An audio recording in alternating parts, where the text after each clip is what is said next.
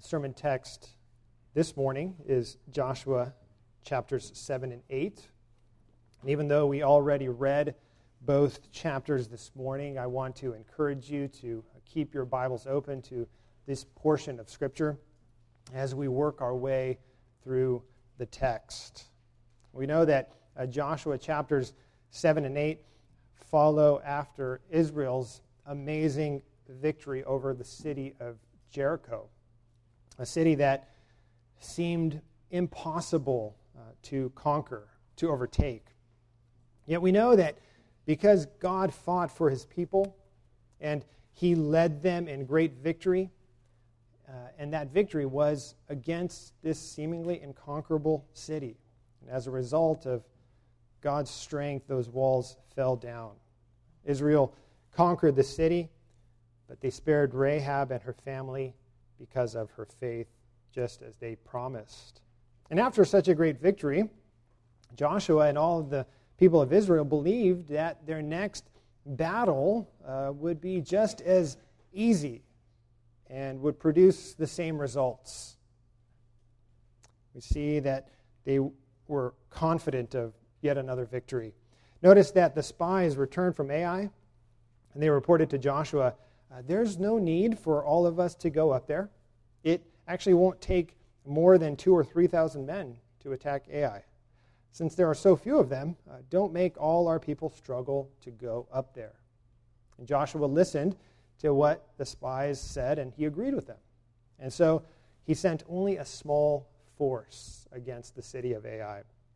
And that small force, rather than winning another great victory as Israel had won at Jericho, rather than winning another great victory against a seemingly easy enemy, this small force of men were defeated by the inhabitants of Ai.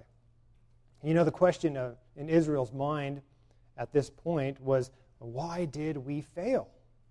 You know, it seemed like such a sure victory, such an easy battle.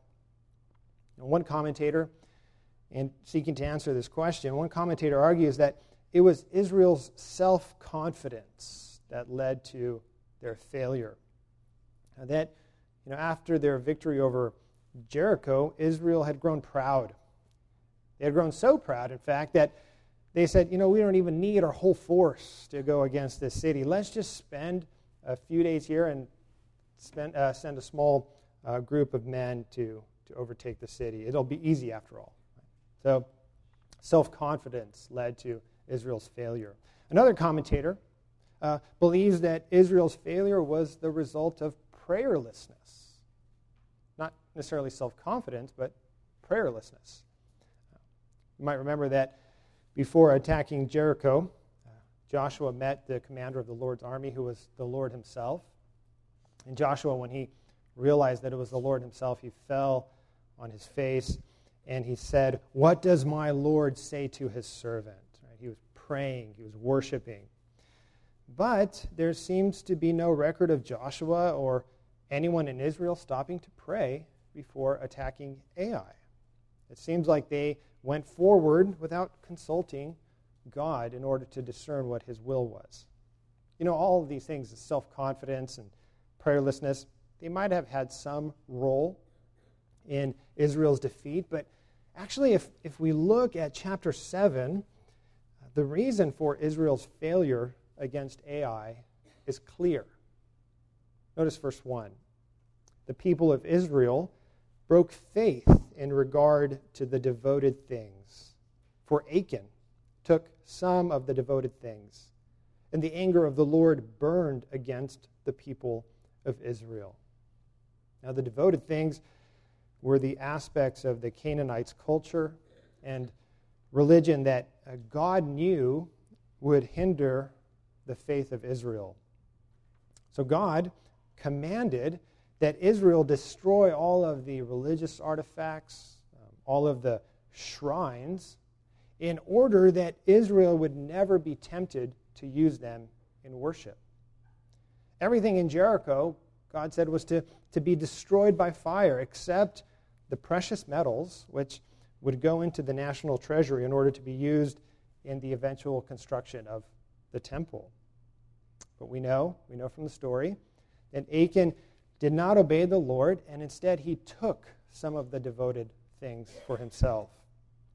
And in taking these things, he became like the Canaanites. See, he was no longer separated from the world. He was no longer holy unto God as part of the nation of Israel, but he now became like one of the Canaanites because he had their gods. He had their artifacts of worship on himself. In fact, that phrase in verse 1, Israel broke faith, that phrase can be translated, Israel acted unfaithfully. Israel acted unfaithfully. It's the same term used to describe a spouse's unfaithfulness in marriage when adultery takes place. Right? In that situation, one spouse acts unfaithfully toward the other one by going outside of the covenant of marriage. Well, when Achan sinned, he broke covenant with God. And here we note the first point in the sermon outline. We note that our sin cannot be hidden. Our sin cannot be hidden. As readers, we are told what happened right at the beginning of the chapter. So you and I, we can make sense of why Israel failed against Ai. We're told in verse 1 that Achan took of the devoted things. But Joshua and the rest of Israel didn't know this until much later. In fact, we read that when Joshua found out about Israel's defeat, he tore his clothes, verse 6, and fell to the earth on his face before the ark of the Lord until the evening. He and the elders of Israel, and they put dust on their heads. Right? These are signs of mourning, of sadness, of eagerly seeking after what happened and what was the cause of their defeat. Continuing on in verse 7, and Joshua said, Alas, O Lord God, why have you brought this people over the Jordan at all, to give us into the hands of the Amorites to destroy us? Would that we had been content to dwell beyond the Jordan. O Lord, what can I say when Israel has turned their backs before their enemies? For the Canaanites and all the inhabitants of the land will hear of it and will surround us and cut off your name from the earth. And what will you do for your great name? You can hear in Joshua's words as he's trying to process and reason through this situation in prayer. And God graciously responded to Joshua, explaining the reason for Israel's defeat. Beginning of verse 10, the Lord said to Joshua, Get up. Why have you fallen on your face? Israel has sinned. They have transgressed my covenant that I commanded them, and they have taken some of the devoted things. They have stolen and lied and put them among their own belongings. Therefore, the people of Israel cannot stand before their enemies.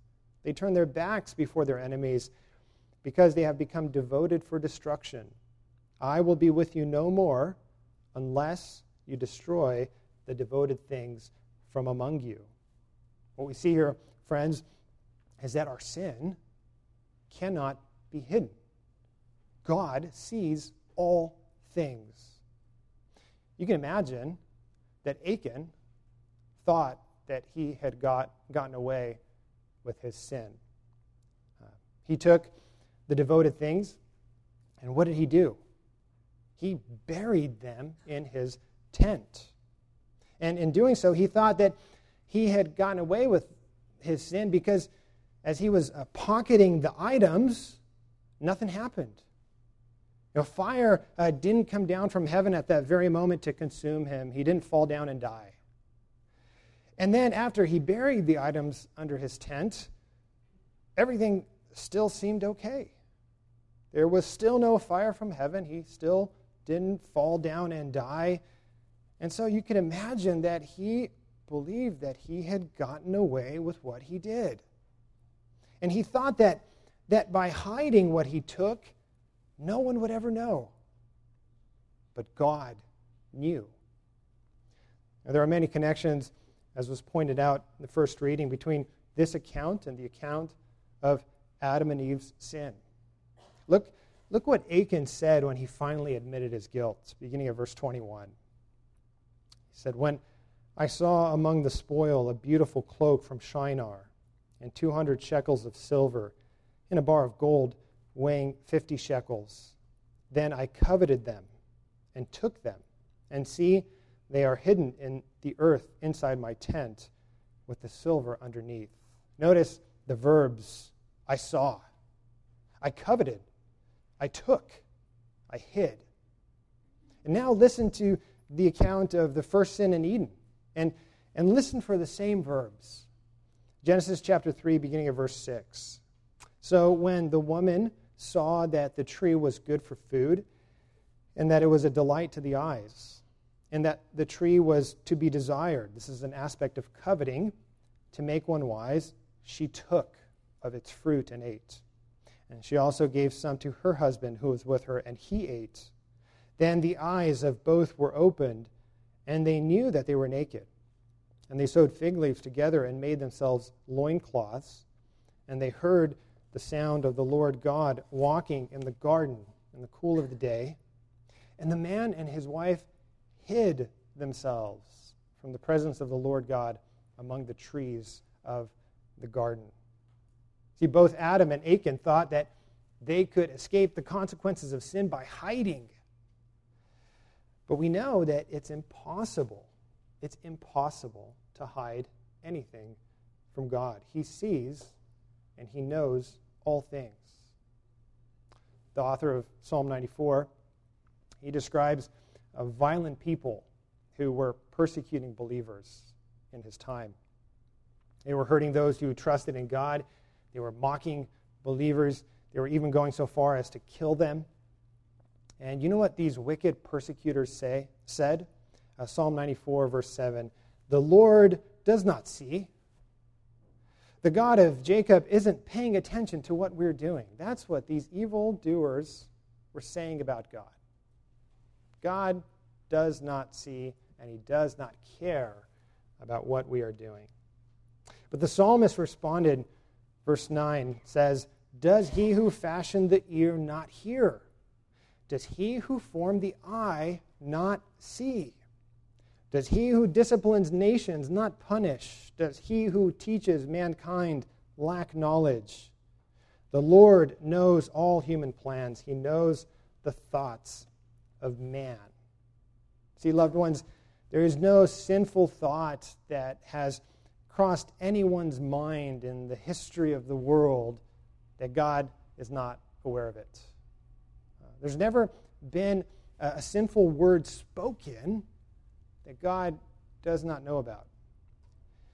God is aware of every sinful deed ever committed since the beginning of the world. And from the beginning of the world, people have tried to hide their sin, to deny that God knows, but our sin cannot be hidden. Nothing in all creation is hidden from God's sight. Everything is uncovered and laid bare before the eyes of him to whom we must give account, the writer of Hebrews says in chapter 4, verse 13. And to emphasize this point, we see in our text this morning that Achan was singled out by the casting of lots. He was singled out by God by the casting of lots. Now, lots were sticks with markings. Sometimes they were stones with certain symbols. And, like we use dice today, children, when we play board games, these lots were cast, and when they landed, their results were interpreted. Now, the Bible says that even something as seemingly random as throwing dice, even something as seemingly random as that, is actually providentially governed by God. I like the translation of Proverbs chapter 16, verse 13. In one Bible translation, it reads, "We may throw the dice, but the Lord determines how they fall." And so, in Joshua chapter 7, the fact that Achan was identified by Lot underscored the fact that God knew who had sinned. Nothing is hidden from his sight. That it underscores the fact that he was in sovereign control over the situation. And every time the lot was cast, we see in Joshua chapter 7, the net got tighter and tighter as it zeroed in on Achan. See, friends, we cannot hide anything from God. And this is why the Bible exhorts us not to try to hide our sin from God, but instead to confess our sins to Him. Achan had so many opportunities to repent, so many opportunities to confess his sin. We see that the fact that he repented only when he got caught seems to indicate that his repentance wasn't genuine. He waited until it was obvious that he was guilty, until he was cornered, and then he admitted his sin. Friends, I want to ask you this morning, what sin are you trying to hide from God? Do you actually think He doesn't know? You know, sins, the Bible says, sins that remain hidden, that we are unwilling to confess and repent of, those sins will continue to hinder our relationship with God. They will hinder us in our spiritual battle like they hindered Israel in its physical battle against Ai. See, rather than trying to hide like Adam and like Achan, God teaches us to come to Him in prayers of repentance and prayers of confession, just as we do every Sunday in the worship service. But we're exhorted in the Bible and even in our confession of faith not to wait until Sunday, but to go before the Lord daily in repenting of our sins and asking for His forgiveness. The assurance we have is from 1 John chapter 1, verse 8, that if we say we have no sin, we deceive ourselves and the truth is not in us. But if we confess our sins, He is faithful and just to forgive us our sins and to cleanse us from all unrighteousness. So we learn in our text from Joshua that our sin cannot be hidden. And we also learn, secondly, that our sin affects us and others. It affects us and others. The Bible very, very clearly teaches us that the decisions we make, the way that we think, the actions that we take affect us and others. You know, we live together in our families and even our church as the family of God. We are all in relationship in some way with one another. And so our thoughts, our words, our deeds affect not just us, but they affect others as well, those whom we are in relationship with. For Achan, we see clearly how his sin affected him. It led to his death by stoning. And even we read his body was then burned. This was a sign of God's judgment against him. You know, the way that Israel dealt with Achan, we read the story and it sounds harsh. And it sounds cruel. But God is teaching us here in Joshua chapter 7, He's teaching us how to deal with our sin. He's teaching us not to coddle it, not to try to excuse it or to try to hide it. But He's teaching us that when it comes to our sin, we are to expose it and kill it. The Bible, you know, when we talk about sin, the Bible uses very violent language when it talks about how we must deal with the remaining sin in our lives. We are, the Bible says, to fight against it. We are to run from it. We are to hate it. We are to kill it. The Bible says that sin is our enemy. And John Owen noted that we need, therefore, to be killing sin, or sin will be killing us. See, Achan's sin affected him. It led to his death. But we see that it also affected his family. It affected his family because, as we note in Joshua chapter 7, his family also suffered the consequences for his sin as they were also put to death. God said to Joshua in verse 15 that he who is taken with the devoted things shall be burned with fire, he and all that he has, because he has transgressed the covenant of the Lord, and because he has done an outrageous thing in Israel. Why would God command that his family suffer the same fate? Well, it might be because his family was aware of what Achan did and maybe even helped him hide the devoted things. So when the sin was exposed, God then wanted to send a strong message about the seriousness of this sin to Israel. It's possible that Achan's family knew about their father's sin. You know, it's not like Achan lived in like a 10-bedroom house where he had plenty of room to hide the devoted things that he had taken. No, he lived in a small tent with his family.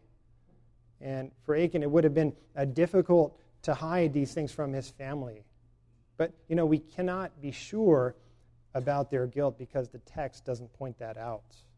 But what we do know, loved ones, is that Achan was the federal head of his family. That as the father, he was the representative of his family, and his decisions, therefore, affected his whole family. Just like Adam's decision to sin affected all those who descended from him, Achan's decision also affected his descendants. And just as Adam's sin brought death to his family, Achan's sin also brought death to his family. Dads, I want to ask you this morning, do you realize how your sin affects your families? And today being Father's Day, it's a good time for us as fathers to reflect on the important spiritual role that we have in our families, a role that has been given to us by God. Our sin, fathers, affects our families. You know, we might think that we're hiding it. We might think that what our wives and our children don't know about actually won't ever hurt them, but it will. And the effects might not seem as overt as what happened with Achan's family, but the effects are still there. You know, I was reflecting upon it this week that many of us as dads, we are prepared to protect our families against violent attacks. Right? We, for example, might have weapons in our homes to protect our families from intruders. Maybe when you buy a new family car, you read about the safety ratings to make sure that your family is as protected as possible. You may even enroll your kids in self-defense classes to make sure that they're protected and they can protect themselves against bad people. You know, all these things are fine. All these things are good. But fathers, let us not neglect the spiritual danger that we ourselves pose to our families if we live in unrepentant sin. We see in our text that Achan's sin affected him, it affected his family, and it also affected his church. It affected Israel. It was because of Achan's sin that Israel lost the battle of Ai, and 36 of Israel's men died. And it's surprising to us, isn't it? You know, I realized again this week, for the first time, a new thing in studying this text, of how ordinary Achan seemed among Israel. You know, he wasn't a leader like Joshua. He wasn't one of the elders of Israel. He was just one man among thousands of men in Israel. But his sin still affected the whole church. And so all of us, all of God's people, have this same effect in the church today. You know, as a church, we tend to overemphasize the importance of a personal relationship with Jesus, as I've noted before about the church today. There's this emphasis, especially in America, about having a personal relationship with Christ. But, you know, Scripture emphasizes that our relationship with Jesus is revealed in our relationship with His church, with our brothers and sisters as we come together to worship the Lord and to fellowship together. And so, my sin cannot be isolated from you. And your sin cannot be isolated from me. There is corporate implications. There are corporate implications for our sin. And this is why in the New Testament, we don't carry out a civil penalty for sins like Achan's. We don't put people to death for such sins anymore. But we do excommunicate those who live in unrepentant sin. Excommunication, we know, is a part of church discipline that involves removing a church member from our rolls. And in excommunication, we declare that that person is living as an unbeliever. We believe then that those who are excommunicated are placed outside the bounds of the church, and therefore they have no hope of being saved unless they repent of their sin. And we do this according to what the Bible teaches, because the Bible teaches us, and it warns us, that sin is like yeast that works its way through the dough and infects the whole thing. It's the same with the church, right? Sin in the church that is left unchecked can bring disaster. And so excommunication is meant to glorify God. It's meant to protect His church. And it's ultimately meant to draw sinners back to God. Right? It's like a wake-up call designed by God to cause people to feel the urgency and the need to repent.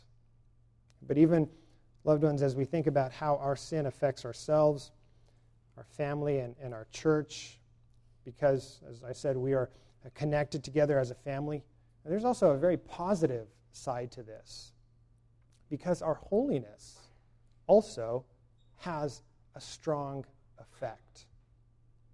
Our holiness also has a strong effect.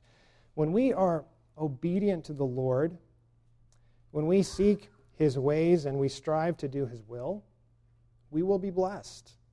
Our families will be blessed, and our church will be blessed. We see this displayed so clearly in Joshua chapter 8. Once Israel obeyed God by rooting out the sin in their midst, they were victorious against Ai.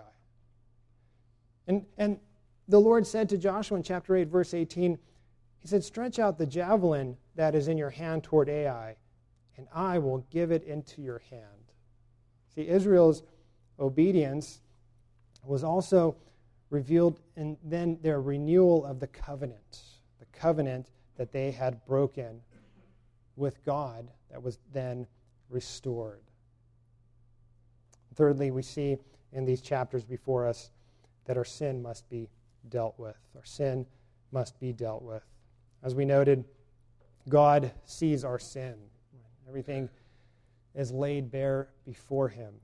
Nothing is hidden from Him that will not be brought into the light. Achan's story, it shows us how one man's sin brought death to him and to his family and to the nation. The Achan's disobedience led to condemnation and judgment. As the federal head of his family, he led his family toward ruin and destruction, just like Adam, whose disobedience led to sin and condemnation for all people. But loved ones, the good news of the gospel is that you and I have a federal head. We have a representative who was not like Achan, who was not like Adam, but who was perfectly obedient. Who, rather than sinning against God, our representative, the Lord Jesus Christ, perfectly obeyed. So that all those who are in Christ are united to the one who brings blessing and not curse upon those who are united to Him. We read in Romans chapter 5, beginning of verse 18, how the Apostle Paul compares Adam and Christ.